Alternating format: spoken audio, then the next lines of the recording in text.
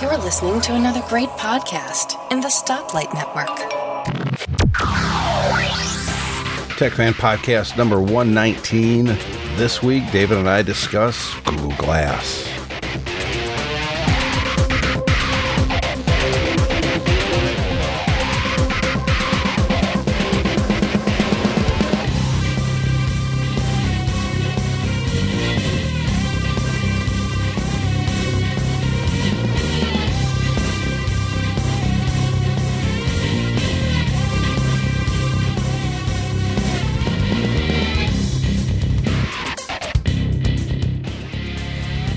Tech Fan number 119. I'm Tim Robertson, joined by... We're fused at the head. Yeah. It's what we are. We're like joined twins. And worst things in the world. Of course, that would be quite an accomplishment, being 6,000 miles apart. No, it would have to be an elongated skull. That's why we're so smart. A lot of extra room for those synapses. Exactly. You going to see the new Star Trek movie, David? I've seen it already. Oh, it came out here last week. So you suck. It's very good. Yeah, I'm going to... Tonight. I think they've really... I'm a big Star Trek fan, so I kind of went in expecting to be pleased with it. And I enjoyed the last movie, the reboot. Oh, so. I thought the reboot, the first movie, was the best Star Trek I've ever seen. Yeah, I and I was a big Star Trek fan too. Yeah. So, well, I thought this was a better movie than the first one. Oh, there's and they, it's one of those things where if you don't know Star Trek, it's still a great movie. I mean, it could be, you could put Tom Cruise in there with the same kind of setup, something like that, and it would still be a good movie. I mean, that's just generally the whole storyline works well, but the fact it's Star Trek as well, they've got quite a few bones in there for the long-term Trek fans who are more familiar with the series. So yeah, it was pretty good. I'm looking forward to going. Of course, I went and saw Iron Man 2 weeks ago with Chad Perry, and we've got plans to go see Iron Man or Star Trek as well. But I think he's thinking this weekend, and I don't think I can wait. I think no. I seriously considered going last night at 10 o'clock, but no. Yeah, I was pleasantly surprised it came out here earlier than the US. That's probably the first time I've ever seen that happen. Certainly for a big American tentpole movie. Yeah, that's weird. So yeah, it was kind of cool. No, I'm looking forward to it. I love the technology that they show in all these sci-fi movies, and so many of them, though, are so unrealistic, David. They show a Macintosh, right? And it's clearly an iMac. Actually, I shouldn't say Macintosh because it's not called a Macintosh anymore. Did you know that? Yeah, they're just called a Mac now. Just a Mac, officially. Yeah. And they show that, the person using it, so you can clearly see it's an iMac. They even leave the logo in, which means Apple paid to have that put in there. Mm. Then they show the operating system, and it's always some weird operating system. You're like, what the hell is that? What? It's like translucent. They can see through it, and they're doing all these things, but yet you can see they only touch 4 keys, and all this stuff's just popping up on their screen. You're like, what the hell operating system is that supposed to be? Well, it's the thing is that those sequences are done by special effects guys, aren't they? They're not. They don't create a whole operating system and make it all consistent so that the actor can actually drive something. They just play a video in for whatever the actor's meant to do. And I've always thought to myself that if I were in the position where I was an actor in that sort of role, rather than just, every time the director goes action, I would, most of them just press random buttons on the keyboard. I would actually say, well, how am I going to make this? Because to me, that's part of selling a performance. But I think a lot of actors don't do that. They just kind of, Well, you mentioned Tom Cruise, and what was that movie he was in a few years ago? And Minority Report. Yeah. He really did play that he was using a real computer system. But didn't you think? Well, I mean, it looked cool and all that, but actually to lift your arms up over your head and have to wear a special glove just to look at pictures. I mean, it was almost like something that Microsoft had come up with. Yeah, it's definitely not an Apple product. It was like the most inconvenient way of doing anything you could imagine. And again, they kind of got overtaken by technology because the iPad came out and touchscreen devices a few years later and made that kind of obsolete, that kind of holographic projection technology. But I think that going back to your original point about what you see on the screen, of course, they don't actually use real computer software.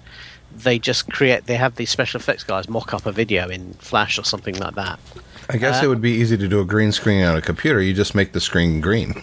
Yeah, but I suspect what they do is actually to give the actor something to interact with. They actually play something through. Yeah. And then whether they change it later or not, I don't know. But I suppose one of the reasons for that, I've got two big screens in front of me here. But if there was a camera over my shoulder trying to look at what I was doing on the screen, everything would be too small. True. Yeah, so I guess they have to do something to kind of, and it's always the very noddy stuff, isn't it? They're copying a file, so you see a really big fat bar, that always seems to take just long enough that it finishes just before the bad guy walks into the room. Right, you can see the screen, and then they're covering up the thumb drive, and that's it. Yeah, so I guess that's one reason for them to do that, but. The problem is, I suppose it goes to show the special effects guys, they're obsessed with the look. They're not obsessed with something that actually necessarily works. So it was one thing when it was an old 90s movie where not everyone had computers, but nowadays everybody has computers. And it seems like it's just kind of a glaring thing now. Everybody's going to go, the hell is that? I suppose, I wonder if there's a licensing issue with actually Could be. Showing the Chrome for a real operating system, But if I were Apple, certainly in Apple's marketing, and obviously they spend a lot of time getting their computers into TV shows and movies, I would have somebody in the, in Johnny Ive's OS department, kind of knock up a noddy, very low level functioning, basic operating system with really big ass type and icons and everything that would then appear in all the movies. That's an idea. So and they also, here's another thing. When they're using computers and windows are popping open, they all make those little sounds. You know what I mean? It's like, what is that sound? Anyways, I don't know. I don't know why I got off on the tangent on technology and movies. What I'd say is probably the worst offender for that would be the original Jurassic Park movie. Uh-huh. You remember when what's his name? Norman. The guy who was in Seinfeld. Newman, that's right, yeah. When he shuts the park down so he can make his escape. Yeah. And then the brainy kid has to get it all going again. And she sits down the front of the computer and it's got this stupid wireframe 3D representation on it that looks like nothing anybody was using back then or have used since. And she goes, "Oh, I know this. It's Unix." Yeah. And he went, "Please." No, it's not. And she starts trying to kind of navigate her way through this 3D world, clicking on icons and everything. It was stupid. Mm-hmm. It's like, wait a minute. I thought Unix was text-based. What the hell are you doing? Anyways, let's, I guess we're kind of feeling old. Some of the new technology that comes out starts to make us, I don't know, we are tech guys, David. There's no question about that. We love technology, but I don't know, there's sometimes that we see stuff, and I think we're in agreement here because, well, I know we are because you wrote this for the show notes last week that we didn't get to. You wrote, does the fact that I think Google Glass is ridiculous and pointless mean that I am now a grumpy old man? Yep. Let's talk about that. Well, we're right. We're most people who don't listen to the show don't know, but we're pretty much the same age. There's only about 2-3 months apart between us, and so I'm 43, as are you, and I'm just reaching that age now where you kind of look around the world and you do start to realise that you're not a cool kid anymore. Yeah, I've noticed. You hear somebody on the TV will talk about an artist in the charts who's somebody you've never heard of, and then you find out that they've been big in the charts for quite a few years and you've still never heard of them, and then you come across the song that was being talked about and you think it sounds terrible. Yeah. Yeah, and that kind of starts to happen when you hit your 40s. You know, you're kind of clinging on by your fingernails through your late 30s, but once you get in your 40s, you really start to feel that, particularly if you've got kids. And then when you get that kind of automatic cynical reaction, which I think does come sometimes from experience, from having seen a lot of things that are hyped up and then go into nothing, particularly in this industry. And I think part of that reaction does come from that, but you do start to you still sort of feel, well, I'm just turning into a grumpy old man. You kids with your new technology, get off my lawn. But, you know, the funny thing is, nostalgia and that whole market is huge, because if you remember back in the 80s, it was all, you know, a lot of the movies when they would go back in time, or, you know, they would look at their childhood, it was in the 50s. Yeah. You know, look at Back to the Future, and there was a lot of them, though.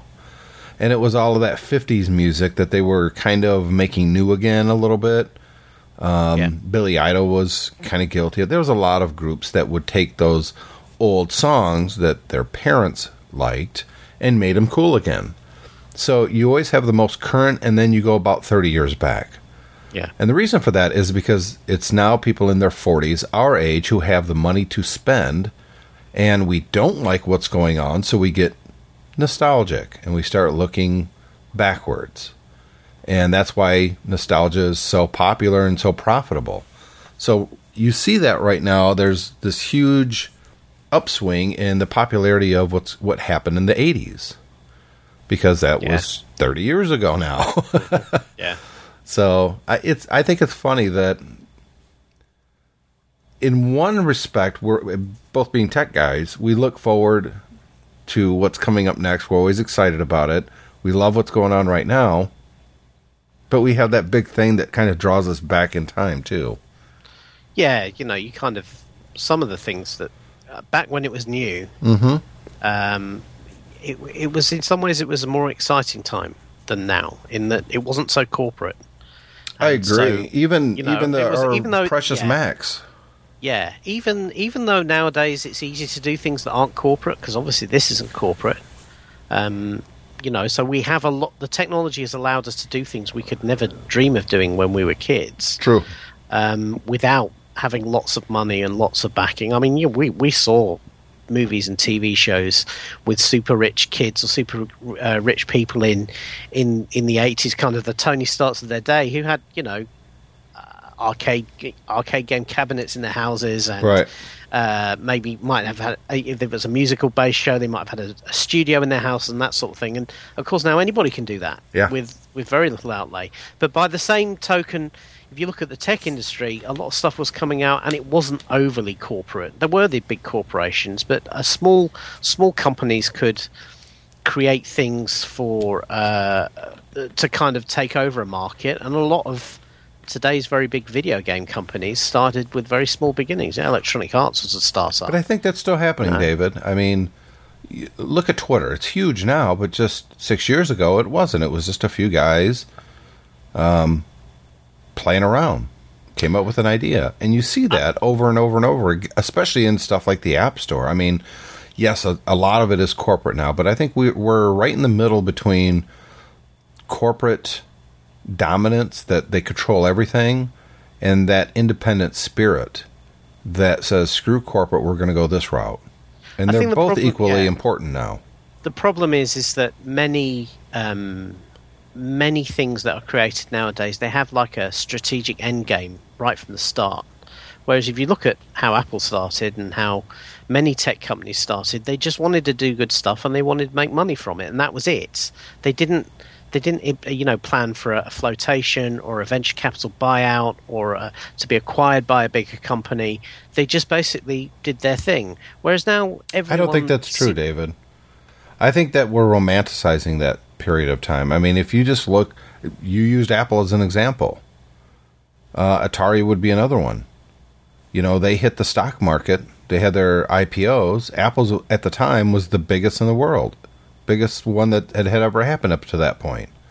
Yeah, but when they started in the garage, even when they did the Apple I and then started with the Apple II, and really with the Apple II is when they really started to become a proper company. Yes. Yeah. Even Steve Jobs, the master business brain, did not have an ultimate plan. Say, well, within 5 years we're going to float. Well, how do we know they didn't have that? Well, because you can read the history of what they did, and nobody says, well, he was saying right from the start that they were going to float, that was the ambition. My opinion, from what I've read of his biography and other histories of Apple, is that it was people they brought on board who suggested that would be a good idea to do that sort of thing. And the same with Atari, to be honest. I mean, Nolan Bushnell, I don't think that was his original idea, was to set up a huge giant corporation that would be floated. Well, he couldn't take it any farther, and that's the same thing with Apple. They could only take it so far, and if they wanted to get bigger, and they all did, then you have to have an IPO, like Apple did, or you have to get acquired, like Atari did, by Warner Brothers, or by Warner Communications. So, but the difference is, you take something like Google Glass. Google is a company who, they've just had Google I/O this week, and Larry Page went on stage and said, why can't we just create great stuff? Why do we constantly have to be fighting and pointing the finger and cutting each other's markets off and everything? Can't we just all get along? Which was a bit rich coming from Google. But Google Glass is a prime example. Well, hold on. Before you get too far away from that, though, let's stop right there. All right. Because he said that, and on the same day, exactly the same day, Google sends a cease and desist to Microsoft saying, hey, you've got a YouTube app that doesn't allow advertising. You have to stop doing that. That's right, yeah. Played right into Microsoft's hands. Exactly. And the hypocrisy is just thick and rich. Yeah, that makes his words very hollow. But this is my point. You look at Google Glass, and it's kind of being sold as this kind of open... it's just a developer unit at this point. Let's see how it goes. Let's see what we can do with this kind of technology. Google's already got the end game. They've planned the end game as soon as they put the thing on the drawing board. And that's the difference, I think, between what I see now and what I see what I see looking back. And yeah, maybe I have got slightly rose-tinted glasses. I don't know. You do. Okay, fair enough. It's like saying that businesses didn't have business plans back before. They did.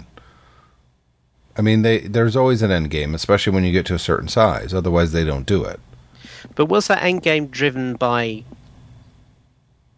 a desire to improve, to grow the company to a certain size and then do something? Or was the product they were producing specifically designed to bring about the end game? Why are they mutually exclusive? Well, I think Apple back then they weren't. Well, no, I think they were. I mean, Apple. The Mac is a prime example. Why did they start the Mac? What was the end game there? Was it just to create the best personal computer you can with icons and menus and a mouse, or was it to dominate computers? Well, obviously, it was to dominate computers. That's what they made it for. Otherwise, they would have stuck with the Apple II, which was by far the best-selling computer at the time. But they didn't do that. They made something better. Why? Because they wanted to have a more popular computer. They wanted to blow the competition away. Okay.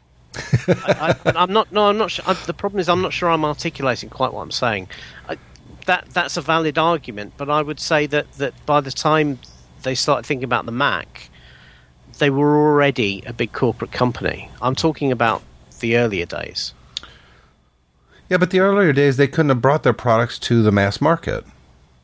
They didn't have the infrastructure to do that. To do that, they had to get bigger. That's just economics. I mean, a small company is never going to get to the mass market. So if you create something great that you can't produce quick enough, well, then who cares how great the product is, because no one's ever going to see it. You know what I mean? Now, we're in a situation now where that's not necessarily true unless it's a hardware product. And even then, because we have stuff like Kickstarter, there's options that didn't exist before without selling your soul. And, back in the 80s, 90s, if you came out with a great widget, a hardware widget, and you did not have the money, but it's a great idea, you either sell the idea to another company, you start it up yourself, go broke doing so, let's be honest, and hope that you sell enough to recoup your funds and then get a little bit bigger and a little bit bigger so you can sell more and more and more, and eventually you become the big corporate giant. That usually doesn't happen that way. You get an investor, the only reason they invest is because they have an end game, which is to make more money, which is usually done through either an IPO or a buyout, right? Yeah. We don't have to have those constraints anymore. We do, but there are emerging options. And Kickstarter is a prime example. You make a widget, it's a great idea, you put it out on Kickstarter, you get enough people believing in it, you're not selling your soul to get the money. They get a free widget or they get whatever. But they're not taking control of the company. So the crowdsourcing options are... We live in a better world now than we did then. Oh yeah, no, I'm not suggesting we don't. I know, but I think that you can keep your soul a lot easier now than you ever could before. The difference, though, between now and then is that the big soulless companies are the ones that get all the press. So that's the one we know about. I kind of get the feeling that with deregulation, everything, and maybe this is kind of what I'm trying to say, is that the sharks and getting into bed with the sharks are bigger and closer to you now than they were then. And yes, it might be easy to get started, but I think the sharks move in quicker. Yes, but the entire market is moving quicker too. I think that because the sharks are moving faster, the only reason they're moving faster is they're trying to keep up now. Because it's harder for them to keep up than it ever was before. Because a company like Apple or Microsoft could spend 3 or 4 years developing something and then release it into that vacuum and it's going to do well. Nowadays, that doesn't seem to be the case. It's very difficult for a company to come up with something truly unique and groundbreaking and world-changing and release it onto the market, the same day that it's announced. Yeah. Everything just moves too quickly now. Now, to get back to Google Glass, I'm with you. I think it seems like a dumb product. I mean, I don't know. What's your take on Google Glass? Well, to me, it's technology solution looking for a problem, really. Quite aside from the fact that it looks kind of stupid, and nobody's given any thought whatsoever to the privacy implications of having an always-on camera on your face, that nobody knows when you're recording or when you're not. To me, the issue it's trying to solve, which is to allow you to interact with your device in front of your face without taking it out your pocket, is a problem that doesn't need to be solved. Yeah, but I don't think that's really what it's about, though. That's just one of the features of the device. I think what Google is trying to do is marry hands-free with a heads-up display. And we've seen this in movies for years and years, and no one's ever really created anything that was great. I don't think Google has here either, but at the very least, they're trying to move this kind of technology forward. But I don't see the value of overlaying something that needs your attention onto the real world. I mean, that's my real problem with it. Is that what it's trying to do? It's trying to take data, whatever it is, whether it's from your phone or whatever it is, and project it in front of your eye while you're interacting with the real world. But you can't do that. You can't read an email while you're walking down the street, because you can't concentrate on where you're going and read at the same time. I mean, it's a fallacy that we can do that. No, humans can only concentrate on one thing at a time. We can only do one complex task at the same time. We can do stuff with muscle memory. We can drive a car and talk, yeah. But what we can't do is we can't read sentences and drive at the same time. No, we can't. We can't put our focus on two things at once. Yeah, exactly. That's impossible. And that's the problem that's the problem that Google Glass is trying to do, is to present information into your eye at a time when you don't need it, or you don't want it. When you take your phone out of your pocket because you have an email or you have a text or something like that, then there's a visual cue to everybody that that's what you're concentrating on, and the less stupid of us actually stop what else we're doing and actually concentrate on the phone. Admittedly, there are people who do walk around staring at their phone, not looking where they're going. I saw there was a guy yesterday who walked right out in front of my car. He was on his phone and he was texting somebody, and he thought the lights had changed, and he walked right out in front of me, and I had to stop. So, but the point is I don't think having that projected into his eye is going to stop him from doing that, because he's still going to be concentrating on the email or the text or whatever it is, and not concentrating on his surroundings. quite apart from the fact that it's only one way of interacting, because you still need to control what you're looking at, and the only way you can do that with Google Glass is either touching your finger to your side of your head to touch the device, or talking to it. Now, I think we all appreciate the best will in the world for the technology, that neither of those solutions is particularly ideal. No, I agree. And neither of them actually works really well. See, I'm intrigued by Google Glass, not for what it does right now, but the possibilities that it could have. Because I'm never going to assume that I've came up with and discarded every great idea ever. Yeah. And the idea of putting on a pair of glasses and having interaction with your mobile phone, which is, I think a lot of people are under the misconception that Google Glass is a thing unto itself. It's not. It has to have an Android phone. Yeah, basically. It's a dumb terminal. Yeah. The idea of sitting there watching television with this thing on, and I'm running an application to give me more information on whatever I'm seeing, so I can have I like this product that they're showing, show me their website, and it shows up on the phone, or whatever it is. That's kind of intriguing, although I personally wouldn't use it. I don't know. I'm intrigued by the possibilities of it. And I don't want it to fail because of I don't get it yet, but I don't get it yet. But here's my problem with that. Can we just let's take a break for a minute, and then I'll come back to you on that. All right, we'll take a quick break. We'll be right back. You're listening to the G-Man. People like me. Ekuzizun, Putan, Igiten, Dugogaz Etagai, Zaletu Zen. Gerek, Asko, Gustio, Deskagotu, Ita, Iskasiko, Horungo, Bastian. He would smear his gums with peanut butter. Odia guanfeag eldit akabat massa temps in idiomes disconeguts aexi que nomes dare final I adieu. Thanks for downloading this podcast.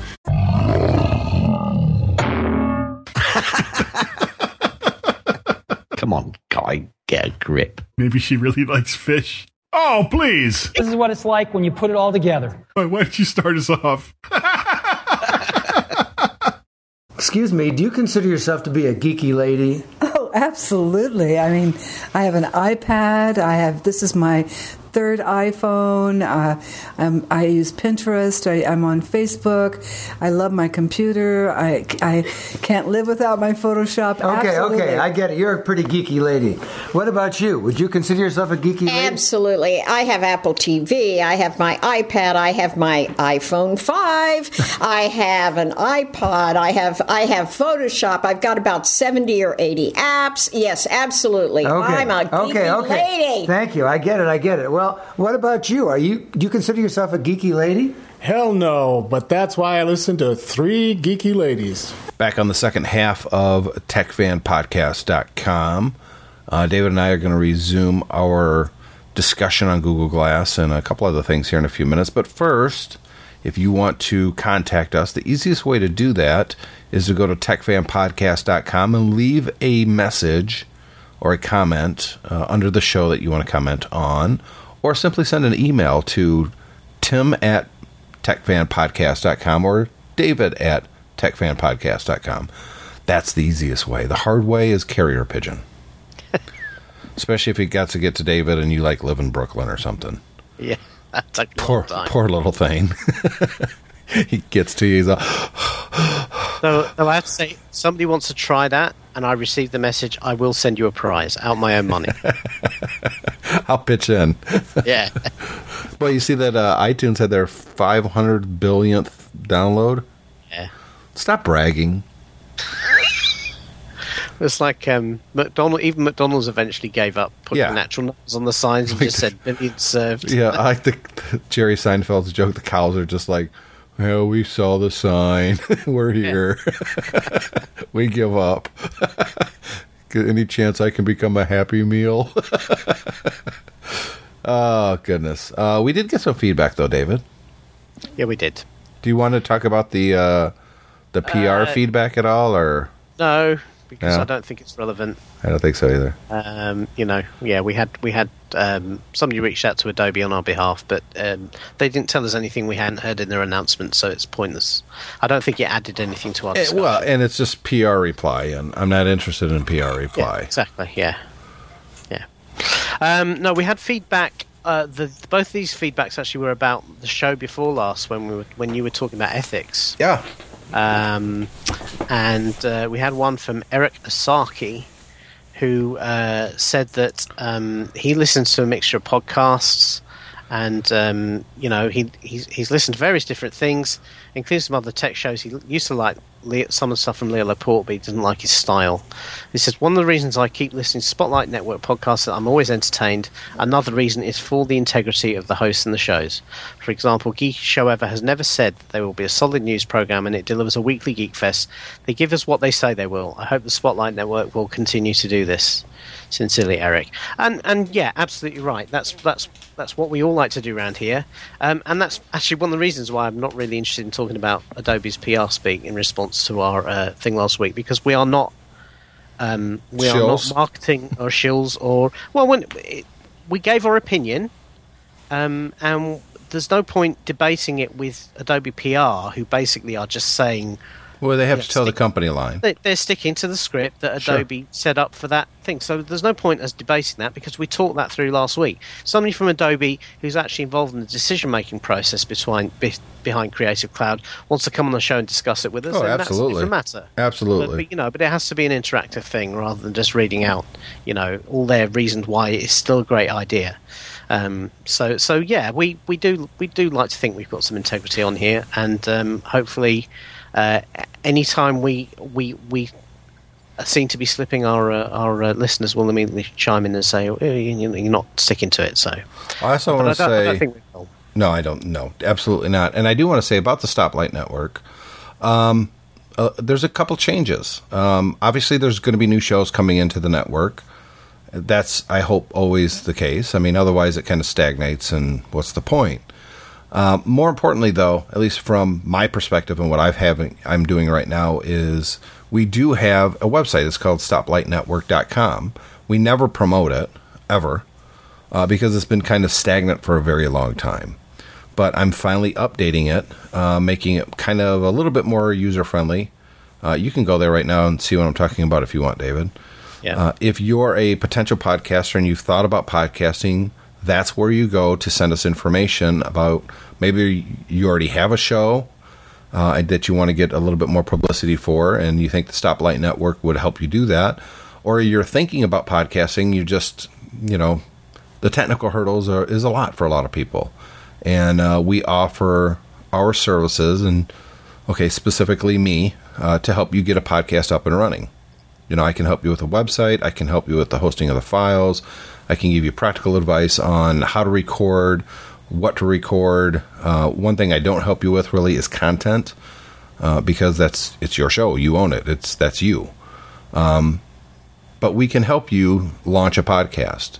And, of course, on the flip side of that is if you're a company, let's say Adobe, that you listen to the show, which we know they do, and they did, and you want to advertise your product, we do accept advertising. So we can help companies get the message out. Now, going back to what David said about integrity, I don't think you lose your integrity by having a sponsor. Let's say Adobe sponsored this podcast, David. That doesn't change my mind on what I think of Creative Cloud. Yeah. Nor do I let it really influence when I say stuff. Now, I am in a unique position in that I work for an Apple specialist. I have a professional working relationship with Apple. I've met with very higher ups at Apple over the last 3 years, but yet there's times that I still criticize some Apple things out there, but I also let it be known that I have that professional relationship with Apple. That's how I pay my mortgage, and that's important. And I think listeners get it. I think they understand that. By the same token, I've been writing about the Mac since 1995. I own a pretty prominent website about Mac. So I've been a fan of the technology for a very long time. So I bring that to the table as well. But as long as you know, as a listener, as long as you know what their opinions are, and you know it's an honest opinion, I think that's fair, don't you? And we will always make it clear if we are supplying something that's been paid for or sponsored from an advertiser. If we're talking about that, then we will be. If we're reading copy, then you will know we're reading copy. If we're not reading copy, then you know it's our opinion. And there is a line between the two. There is, and we will say we appreciate this, and we hope you guys support this sponsor because they supported the show. That's honest. Yeah.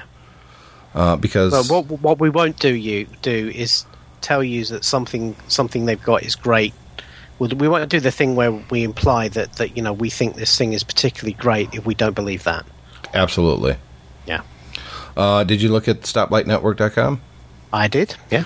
I have it in front of me now. Yeah, on the front page now is basically a listing of all the recent shows. Now, I stopped updating the site in February just because of time. It was very sporadic. So I'm going to put it on the front burner, if you will, now. Yeah. And I'm going back. That's what I was doing this morning, going back and posting with the correct dates all the different shows in the Stoplight Network going back 6 months. So I'm done with the Tech Fan podcast. I'm halfway through the MyMac stuff, but I've got a lot to go. Yeah. But if you're interested in listening to the other shows in the network, that's where you're going to go to find it. Cool. What's next? We just had one other piece of feedback was from Donnie Ankelo, who writes on the MyMac website. Going to chime in the ethics discussion you had on being paid for reviews. When I tried looking for sites to review my Junior Typer app, I couldn't believe how many sites charge for reviews. You can pay for reviews to be done faster, and you can pay for your reviews to be featured, etc. Beside the fact that I can't afford to pay for the review, I don't agree with paying for a review like you do. Yeah. Yeah, that's his 2 cents, and yeah, I agree. Paying somebody to review something just doesn't sit right with me. I mean, we review a lot of stuff on MyMac. Most of the stuff I get, I send back because I'm not interested in having it cluttering around the house. To be honest, it gets crazy. If it's something I'm sent to review and I really like it and I would like to keep it, I get in touch with the PR company and say, "Can I pay you for this, please? Because I like it, and I wouldn't like the hassle of sending it back to you and then have to go out and buy another one." No. And I've done that many times in the past, but we don't. Apart from the million dollar checks you send me every month, Tim, to be on the show, I mean, I don't get any other payment. So, and that might slow down a little bit, David. My lotto winnings are getting depleted. Yeah, but you know what? $1 million a month, it doesn't go very far. Not like it used to. Kids. No. Yeah. Right, so let's get back to Google Glass, shall we? Sure. So let me just you were making the point before the break that you hope it succeeds, because even if the Google implementation here is not something we quite understand, you think the technology has some potential. No, I didn't say I hope it succeeded. I don't. Maybe I said that. You hope concept succeeds, or you think the concept is interesting? It intrigues me, and I don't want to see it fail. Yeah. But yeah, I kind of hope it succeeds. I mean, there's people's jobs who depend on it. It's not evil technology or anything. I'm just intrigued by the possibilities of it. So here's why I think it won't succeed, or it will not become mainstream. Because to me, I see a parallel here between something that happened about 4 or 5 years ago. About 4 or 5 years ago, it suddenly became economical to get Bluetooth headsets so you could talk on your phone. And I remember that when that happened, all of a sudden there was an explosion of people walking around with Bluetooth headsets in their ear.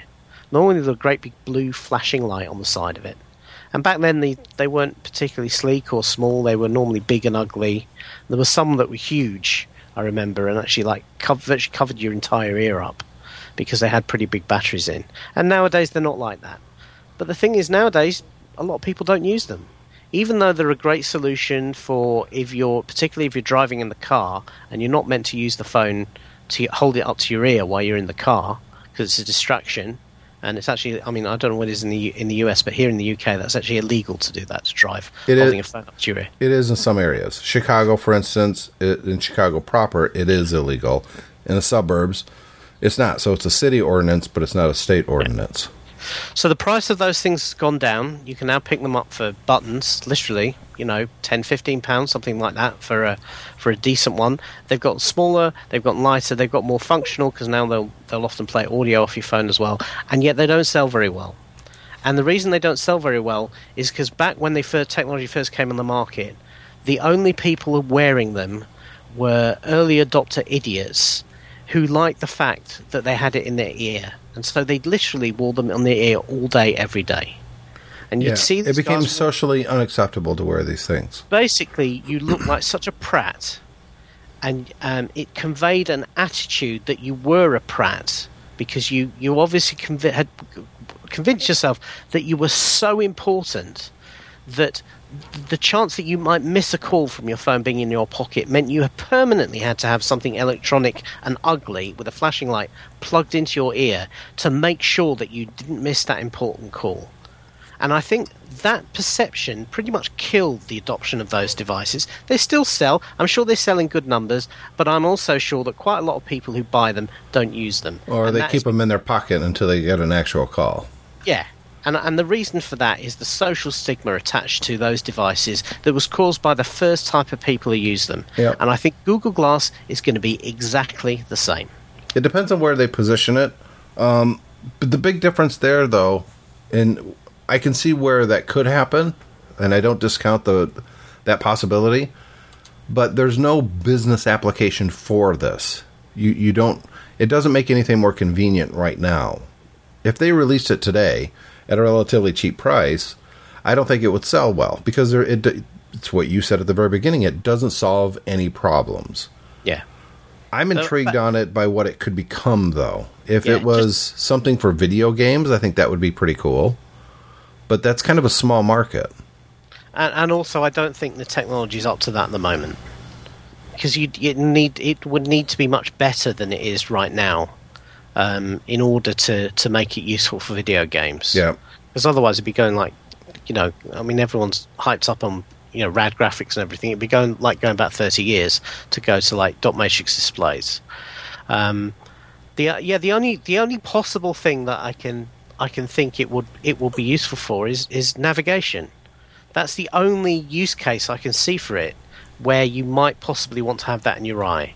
So that if you're walking around or even if you're driving the car, and you want to have a head-up display of navigation directions accompanying a satellite system, that's just about the only thing I think where it makes sense. But for anything else, I just don't get it at this point. Because if it notifies you that you've got mail or text or anything like that, well, you still have to pull out your phone. Notifier, you might as well just have your phone out and watch for the light to flash. Yeah. My concern is about 2.5, 3 years ago, David, I had to start reading with glasses on. Not all day long. Like I'm looking at a computer where I can see everything just fine, but if it gets any closer, things start to get a little blurry. Mm-hmm. So I had to wear reading glasses. And it gets worse at night. I don't know why I have this strain in my eye throughout the day or what, but at nighttime, if I lay in bed and I pull up my iPad, it's all blurry. And I have to put on the $150 reading glasses that cost $5 to $10 at the pharmacy. Yeah. And I can see it just fine. In fact, it makes things really clear. I love it. If I'm wearing Google glasses, it's that close to my eye. I don't think I'm going to be able to see a damn thing. Yeah. I mean, is there an adjustment? I mean, I don't know. Well, I think the fact that it's been designed in such a way that anybody who actually wears real glasses can't wear it properly. No, you can't. Just typifies the limiting lack of thought that's gone into this design. Yep. It has been designed about, here's a cool idea. We could put images and text into people's eye. How do we do that? And that they have just gone straight down that without thinking about how can we make this a real-world device that everybody could use. I know people will say, it's only a $1,500 developer preview. It's not the fun. But the point is, you can't retrofit that stuff. Nope. Not easily. Yeah, but the point is, if you haven't thought about that from the beginning, if you haven't designed it around the way people work from the start, then it's flawed. Yeah. Fatally flawed, in my opinion. Yeah, at least with the 3D glasses, they had 3D glasses that you could put over your existing glasses. But yeah, I agree with you. It's an intriguing product with a lot of possibilities, but I don't think enough people are looking at the negative side of it, or the potential pitfalls. The people looking at the pitfalls are all the people who are hearing about it. There's nobody within Google's looked at the pitfalls. They haven't considered the privacy implications. You know, for me, if I'm going to look for a device that has a camera on it, yeah, even with a smartphone, small camera, the point is, unless you're really, really trying to be very, very sneaky, it's kind of hard to take pictures of that without people noticing. And that is a social norm. We the kind of thing, the kind of deal we give up in this world is that yes, we know there are CCTV cameras scattered everywhere and you can't always spot them, but in terms of somebody taking a static picture, the deal is we recognise that if somebody lifts up their arms with some sort of box in their hands, they could be taking a picture, and that's our opportunity to say, do I want to be in that picture or not? Google Glass just kind of blows straight through that. If I'm wearing something on my head that can take pictures, I expect it to be designed by default so that it shouts out at 150 decibels, taking a picture, so that everybody around me knows. And if it could project a 30-foot red light over my head while it did it, I think that would be a good idea as well. You know, in Japan, they made it so every camera that takes a picture has to make the clicky sound. Yeah. It's the law. You can't have a picture, or you can't take a picture in Japan without it making that clicky sound. You know what? When I was in remember I went to Hong Kong. I do. Last year, yeah. I was working for the police there. One of the very low crime rates in Hong Kong. Really doesn't have a lot of crime at all, but one of their biggest crimes is people using smartphones to take pictures up girls' skirts. You know? And I could have gone all day without knowing that. Just there you go. Yeah, there you go. I can't not know that now. It's one of their biggest problems, and obviously a quite hard policing problem to tackle. But this is the issue: is that Google have designed this without giving a single thought to that as a problem. Hold on, I got a new Kickstarter campaign. Hold on. Tent shoe camera. There you go. Well, there's a solution that's found the problem. Oh, look at me. I just dropped my Google Glass on the floor. Let me bend down and pick it up. Yeah, there you go. See that Google Glass fixes that problem too, because quite honestly, unless the guys are laying flat on their back looking up. Oh God! No, but that's the problem, isn't it? We all see, we've all been in situations in life where you see something happen that the person who it happens to is embarrassing and would not want to be caught on a camera. People slip over, they fall down, they get their pants trapped in a car door and the car drives away. Those sort of things, they kind of happen in life. You see a kid peeing up against the wall because he can't hold it in anymore. Yeah?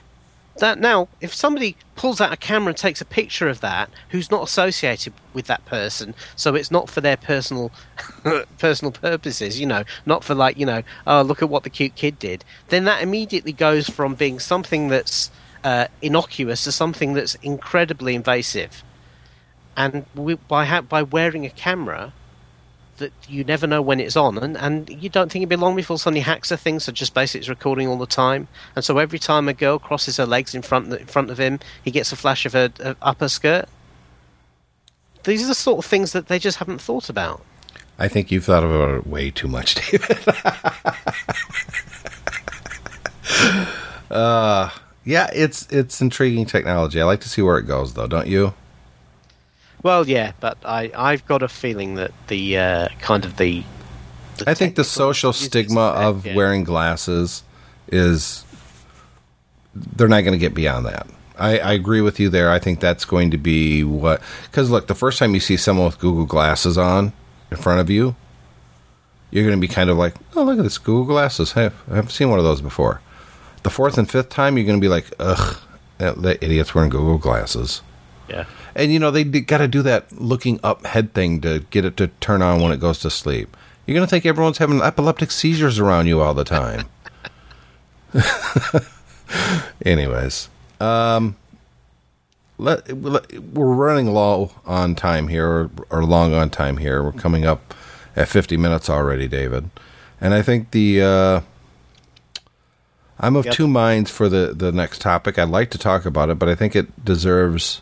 There's more time than we have now. Yeah. We have to let it breathe. So let's kind of save that for next week. But in the meantime, let's reach out to the audience and see if anybody out there listening has thoughts on it, and then we can talk about their thoughts as we discuss it ourselves. Okay. So it's going to be, the topic next week is subsidized internet and computers. Yeah. So government subsidized. Yeah.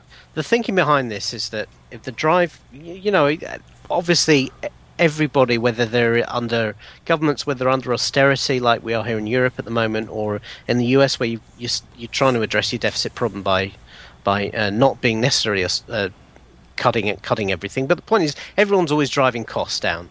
And one of the ways you can drive customer service costs down, or any sort of interaction with the public, is by doing stuff online. And everyone's starting to do that now. You can do all sorts of stuff online. But the problem is the more that saves money, the less money goes into counter services, frontline staff, telephone, and that sort of thing. And will there come a point where it all becomes internet, or it becomes mostly you're expected to do it by internet? There's already plenty of things the US government does, for instance, you can only do online. It's called the digital divide as well, and those who can afford computers and high-speed internet can participate, and those who cannot do not. And what is the government's responsibility to level that playing field? That's going to be the discussion next week. Let's not get into it now. But we're very curious before you hear what David and I have to say about that, what do you think about that? And if you guys write in, we will read your opinions here on the show.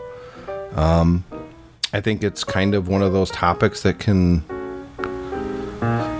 get some people's cackles up.